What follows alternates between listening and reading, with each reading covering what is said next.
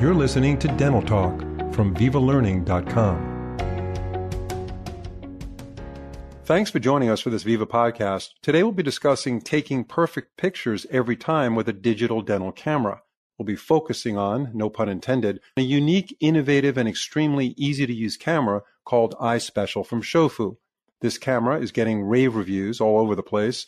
It's known to take all the stress out of dental photography as you obtain high-quality images for case documentation, lab collaboration, and patient communication. Our guest is Dr. Chad Duplantis, an Academy of General Dentistry Fellow, a member of Catapult Education Speakers Bureau, and he has been a member of several aesthetic and restorative continuums, most recently the Seattle Study Club. Dr. Duplantis, it's a pleasure to have you back on Dental Talk. It is always a pleasure to be here, Phil. Thank you so much. Yeah, and I want to tell you that your podcasts are getting excellent reviews and very high engagement. We are the fastest growing podcast show in the dental space right now. I'm happy to say our activity is going up dramatically every month. So today we're going to be talking about dental photography. Before we get into the details of this camera, which we've heard a lot about, tell us about the need for dental photography in a typical dental practice. Well, I believe that, I shouldn't say I believe that. It's been proven that through a study back in the 70s that when we're talking about what people remember the most, if you present them with visual information, 65% of that is retained. And if you present them with verbal or oral information, only 10% of that is retained.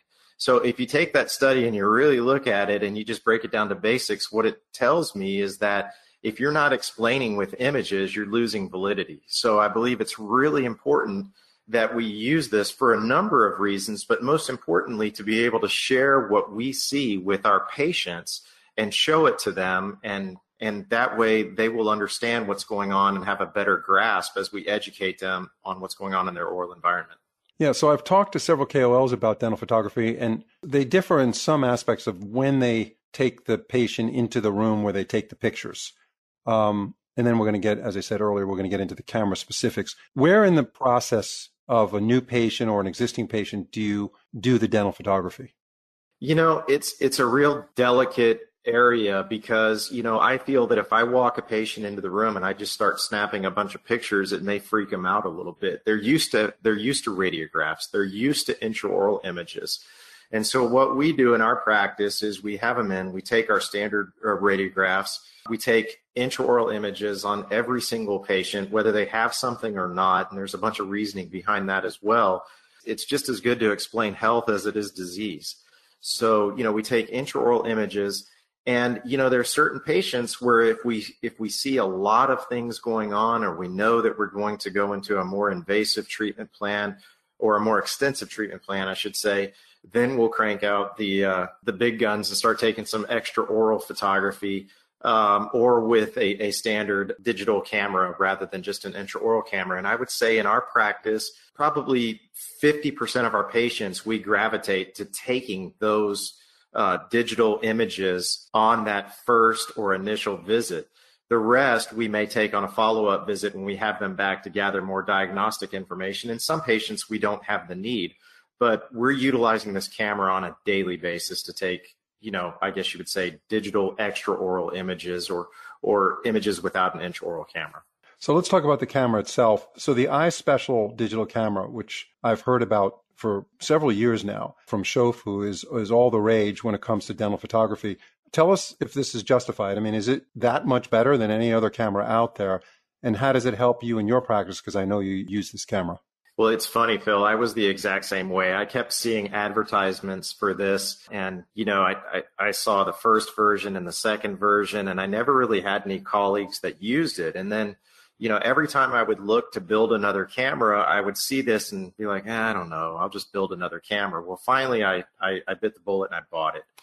And this camera is all the rage. I mean, this is a fantastic piece of technology that I certainly can't live without in our practice.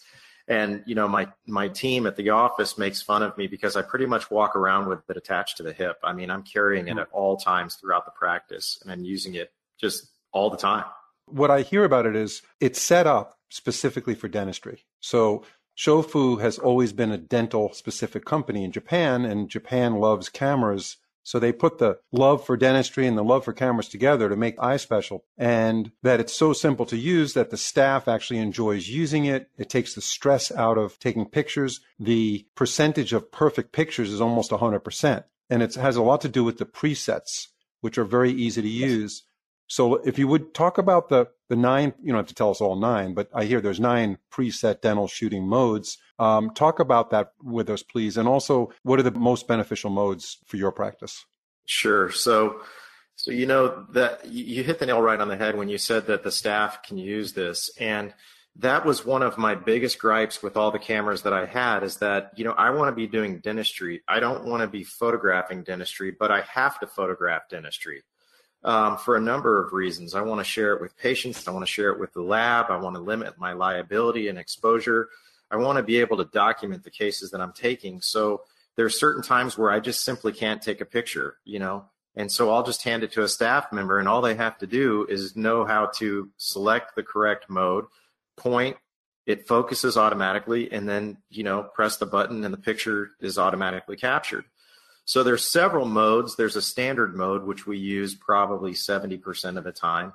The mirror mode is fantastic. I don't have to take these images and adjust them and flip them, rotate them, crop them. After I take it, I hit the mirror mode, and it automatically inverts that image for me to where I don't have to go back and do it. Full face mode, let's talk about that for just a second. With a standard DSLR that we use in our practice on a daily basis, you sometimes have to swap lenses. You have to understand, various aspects of the camera. With this, you just press the button. It's as simple as an iPhone. And so they press the button for full face mode, and it's ready to take full face shots. Another mode that we're utilizing very often is the isolate shade mode. And for any case that I'm going to send to the laboratory and I want them to be able to see the true value of that particular tooth in question, the isolate shade mode, it blocks out the gingiva, blocks out the tongue, blocks out the cheeks, and they can actually study that image and get a real feel of the value of that particular tooth in question. Someone you should really ask about it is one of the labs that I use and how much they like it. And every single one of them, when they first see one of those images, is like, how did you do this? And I'm like, well, it's just a standard feature on the camera. I remember in my graduate endodontic program, I had a Nikon with an exterior flash and the 105 millimeter lens where it had a fixed focal length. I had to move the camera back and forth to focus, and it was gigantic. And apparently this thing looks like a toy, but all the brains of it is inside. Is that true? I've actually never held it. It's very true. And I think that was my aversion because, we're so used to seeing these fancy Nikons and Canons and whatnot with these ring flashes and various, macro lenses and we see this and we're like, how can this work? But it does, it really does. The brains are inside the camera, and this thing is very finely tuned. Yeah. And so your staff the learning curve on this, your staff could pick this up and start using it almost instantly. Absolutely. Absolutely. It's so easy to learn. Yeah. So the ROI on this sounds like it's pretty strong, just in the fact that you're saving time, you're getting no redos, right? I mean, a retake of a dental impression, what does it cost you chair time? $500 an hour, working time as a dentist, something like that? Well, that's probably that's more what you're during worth. the pandemic. Yeah. Well, actually, that's what apparently, according to the ADA, a dentist's time is worth $500 an hour. Since I've had this, I can count the number of redos on one hand and maybe even one finger. I can only, off the top of my head, I can only think of one crown that I sent in for a redo since we've been utilizing this camera. And the lab tech said, he said, yeah, I missed the shade. It wasn't because of the images that we sent. It was just I flat out missed the shade. Now, another feature that they've added to the newest version that I have not used yet, but I'm really excited about, is the movie mode. So you can actually record movement of the patient's dentition or move the camera around and take an actual video as well. So that's going to be very beneficial with this newest version. Disinfection is an important factor all the time, especially now in this pandemic. How easy is it to prevent cross-contamination between patients with the iSpecial versus another kind of camera? This camera is super user-friendly in a number of aspects, but infection control is absolutely no different. I mean, in terms of ease of infection control, I should say, you just wipe it down. I mean, we use Optum wipes or Cava wipes in our practice, and we just wipe it down and let it dry. And you feel very confident that what you're using has been disinfected after each use.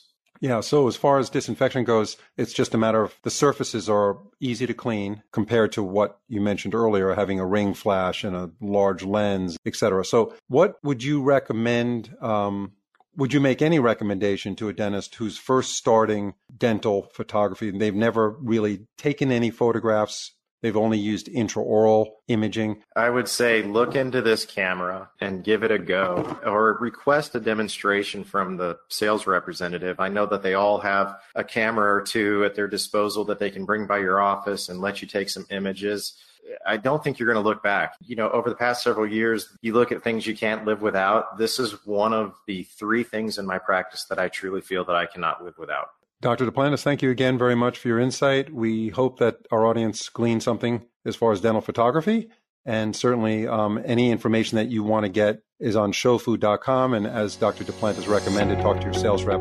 Thanks again, and we'll hope to have you on a podcast soon. Thanks, Phil. I appreciate it.